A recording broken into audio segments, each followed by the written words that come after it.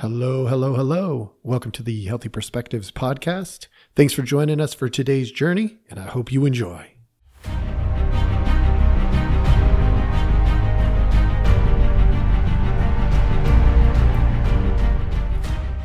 Hello, hello, hello. Welcome back. Thank you so much for joining us. I hope you enjoyed yesterday's podcast, and I hope you stick around and see some more because we've got some good stuff coming out for you. Today, we are going to hit, I'm not actually sure how I'm going to title this one yet, but I really believe that there is a fight for counselors' identities. Now, let me be a little bit more clear. This comes from a place where counselors are being told, taught, and to a degree really pressured to affirm the person in front of them. Now, affirming somebody is great.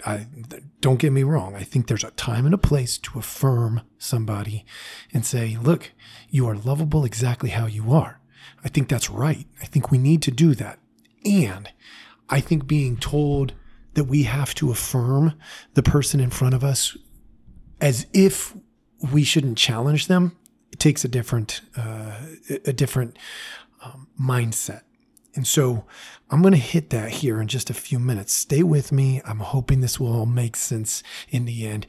This one in particular is directed partly to my peers, other therapists, counselors out there in the world, but also to you as a client. If you have had or plan to have any kind of counseling, or maybe you're currently in counseling, this will apply to you as well. So stick with me either way. But I really want to hit my peers on this one a little bit. First, let me be very clear.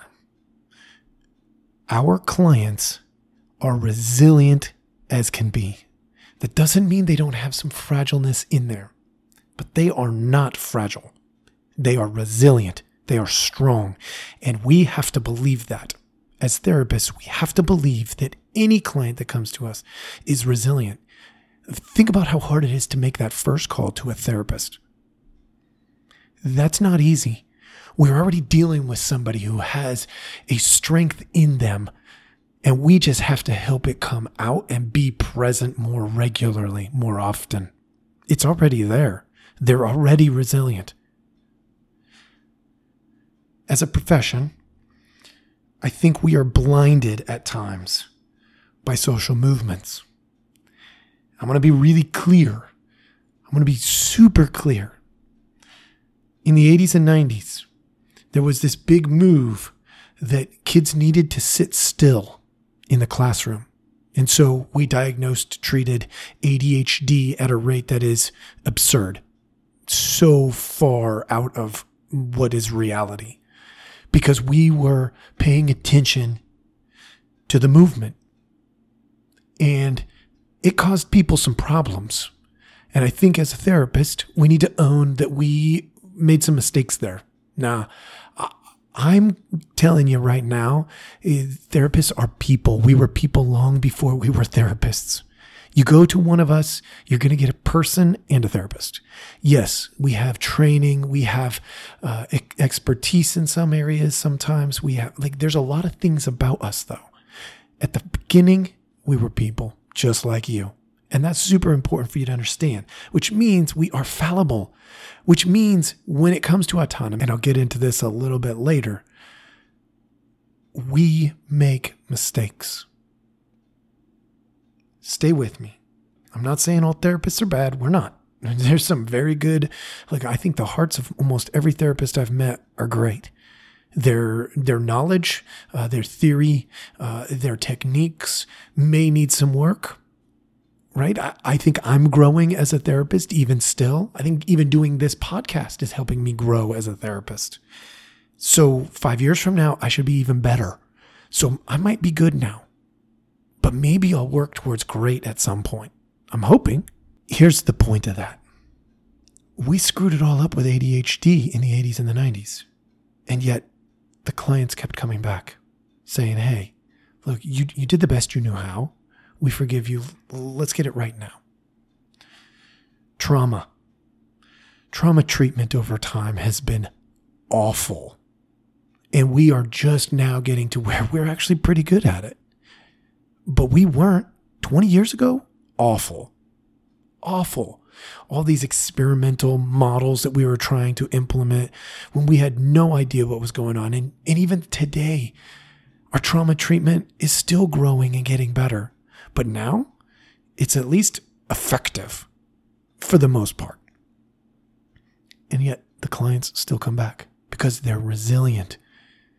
They want that relationship that helps push them and grow them. That's a little hint at what's to come. The DSM-3, what is this, like 30 years ago, 40 years ago, something like that? Not super long ago. We had some strange things in there because of social movements. Social movements can blind the counseling profession. Things like pedophilia. It literally said in the DSM-3, differential diagnosis, isolated sexual acts with children do not warrant the diagnosis of pedophilia. Such acts may be precipitated by marital discord, recent loss, or intense loneliness. We justified having sexual interactions with a child? Are you kidding me, counselors? What this should tell all of you, including all of you clients, it should tell you that we make mistakes. We make mistakes. And we have to keep growing too. There was stuff in the DSM-3 that would blow your mind. Absolutely blow your mind with how far we have come as a profession, but with how naive we were based on, most of the time, as I'm looking at it, being blinded by social movements. Now, all of that was to set the stage because we have a current fight going on. And this is going to be probably sort of controversial. That's not my intent. My intent is I've been wrestling with this and I thought, you know what? If I'm wrestling with this, how many therapists out there are wrestling with this? How many clients out there are not getting the care that they deserve because we have not been processing this? Here it goes. The current fight is what we call affirming care. Now, we could get into an entire linguistic debate or argument. At the end of the day, affirming care is something that is going on right now and causing some major issues. And in my opinion, this social blinder is about to hit a different train. And I'm going to tell you what that other train is. The other train is called growth. You're probably going, okay, well, what do you mean affirming care and growth? Let me explain what growth is, because we have a lot of history in growth theory. And I'm not going to get super theoretical because I know I've got potential clients. I got people who are just exploring the counseling world who listen to my podcast. And I have other therapists who also listen to my podcast. So I've got this wide array of audience. I don't want to get so technical that I lose too many of you. But let's start with this. Affirming care and growth are on a collision course. Let me paint it this way. If you went to school to get an education and you were affirmed but not challenged, you would leave dumb. You wouldn't be smarter. If you went to a doctor and the doctor passively accepted your Google search diagnosis, they could miss a life-threatening issue.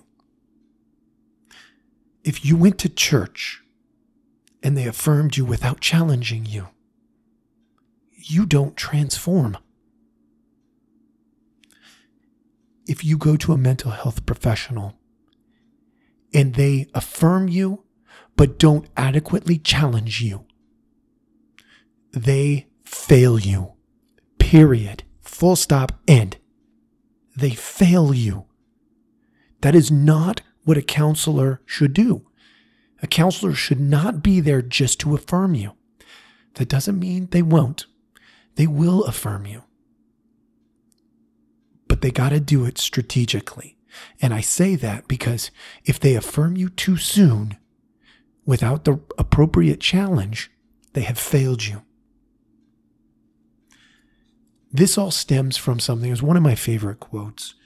I got this sign from an old family that I worked with many, many years ago now. And it hangs on my door, actually above my door to my office.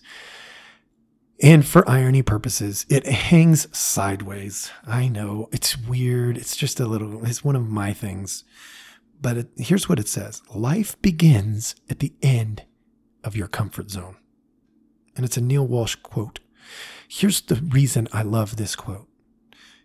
If we aren't made to be challenged, we don't grow the muscles to survive the next challenge. We have to constantly be challenged. That doesn't mean you come to me and say, hey, Jeremiah, here's what's going on in my life. What do you think about that? It doesn't mean I'm going to be like, well, you suck and you're a terrible human being and you should just, no, that's not necessary. What I'm going to do is I'm going to say, you need to tell me more about this because there's something about that seems a little bit different than these other 3 or 4 things that you're saying. Let's explore that. And we explore it because I want you to defend your position. Not defend it because I'm out to get you and tell you how terrible you are or anything like that. But if you cannot defend your position, then you're not secure in your position.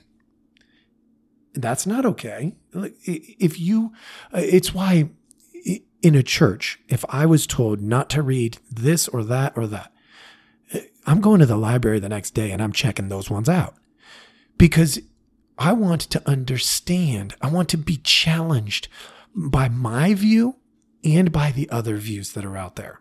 For instance, right now in politics, we've got a lot of echo chambers and we have people on the right and people on the left. And the people on the right don't want to listen to the people on the left. The people on the left don't want to listen to the people on the right. And so what do we end up with? These giant echo chambers where instead of people being challenged, they're constantly being affirmed. How is that working? How is that working for you? If you're an American, how is that working for you? Is that working good? Is this what you want? Do you want this battle going on that's constant? Or could we listen and challenge one another in a way that was good and healthy? My money's on, we could do this better. So here, at the end of the day, we all want affirmation. That's a reality. I want somebody to say, hey, Jeremiah, you're doing a good job. Keep it up. Do the good work. I know it's hard, but keep it up. I want that, just like you do. And I can do that for you. I can tell you, hey, if you've been listening to my podcast and trying out some of these things, good job. I'm proud of you. I know it's not easy. I don't make things easy. It's the way I do my therapy too. We want affirmation. And we need healthy challenge. Think of your best friends in the whole world. Do they accept that you're already at your pinnacle? Or do they challenge you to take the next step and get even better? My hope is, and maybe you've got some friend work to do if you're not doing this, but my hope is they're telling you, God, I love you exactly how you are. And man, what would happen if you worked on this area just a little bit? Because that strengthens us. That helps us grow and get better. So for all of my therapist peers out there, please do not be blinded by this movement in our culture right now. And by the way, it's a blind movement. It's not done in the most healthy way. It's done by force right now. It's being shoved down our culture's throat because there's people in positions that can dictate how much we hear about this stuff. And yes, I'm talking a little bit about the media, but you all have solid minds, whether you're peers or clients or potential clients of counselors, not of me, but of counselors. You have solid minds. Use them. shop around, listen to different kinds of things. You can listen to stuff on the left or the right. You can listen to stuff that's to the LGBT community. You can listen to stuff that is designed for the church community. You can listen to medical podcasts now. I mean, the amount of information. You can create a variety of knowledge foundation without even having to pay for it. We're doing it right now if you're listening to me. I'm saying all this because I want to help us make sure we don't repeat mistakes. Repetitive mistakes are problematic. And counselors, we are about to repeat a mistake if we're not careful, because we are getting sucked into a movement instead of encouraging one another to be appropriately challenging. So to all the potential clients of any counselor, here's what I have for you. Decide ahead of time what you want. And if it's growth, go see a counselor. If you want somebody that's going to tell you, hey, take a look at this. Something here is off. Because they have taken the time to get to know you and they can feel it and they can experience it when they're with you, then go to a counselor. If you're looking for identity affirmation, whether that's, your sexual identity, your gender identity, your religious identity, your identity in the home with your family. If you're looking for identity affirmation, my recommendation, go pay someone to give you compliments. It'll be a lot cheaper and a lot less time consuming. They're out there. You don't even have to pay for it. Get on social media, create your echo chamber and live in it.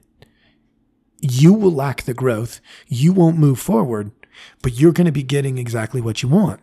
And that is, you're going to keep hearing the same thing over and over, and you won't be challenged, but it'll be okay because that's what you want. If you want growth, you're going to face a challenge. And if a therapist is out there and they are not challenging you, they are not doing you a service. Leave. Leave them. Every therapist should challenge you. And maybe not every single week. Let's be real. There are times where we need some affirmation for the work that we have been doing. Say, hey, look, I'm seeing a change here and I really appreciate that shift. But a therapist should generally be pointing to the growth over time, not necessarily to one decision in time. So to affirm your identity as it sits is not going to help you.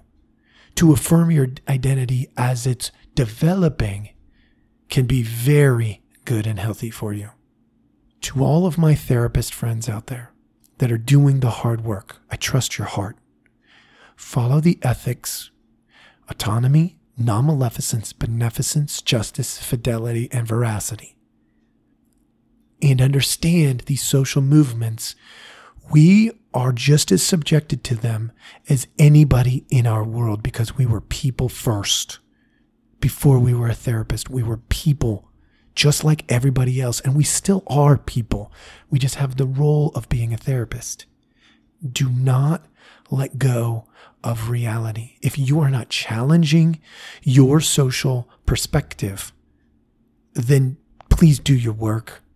Please explore it. Please have the hard conversations with your peers, with your supervisors, with your supervisees. Have those hard conversations. And to all those potential clients out there, people who want to learn about self-care, self-growth, who want to become a better version of yourself, know that it's not going to be easy.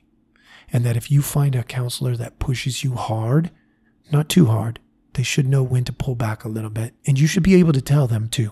They should invite that kind of conversation of like how you're getting stressed out and you need to slow down for a little bit. They should invite that conversation. But stay with it. It's worth it in the long run.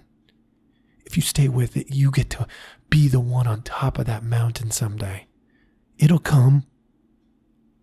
Thank you all for joining me. I know this was a little bit different than some of them, but again, we're challenging you with hard topics. This is supposed to be a tough topic. I've got counselor friends that they don't really want to address this right now. They're seeing the movement. They see some of this stuff, and it's hard conversation. So I appreciate you all going for a ride with me. Please share this with your friends. Tell everybody about us. Feel free to email us.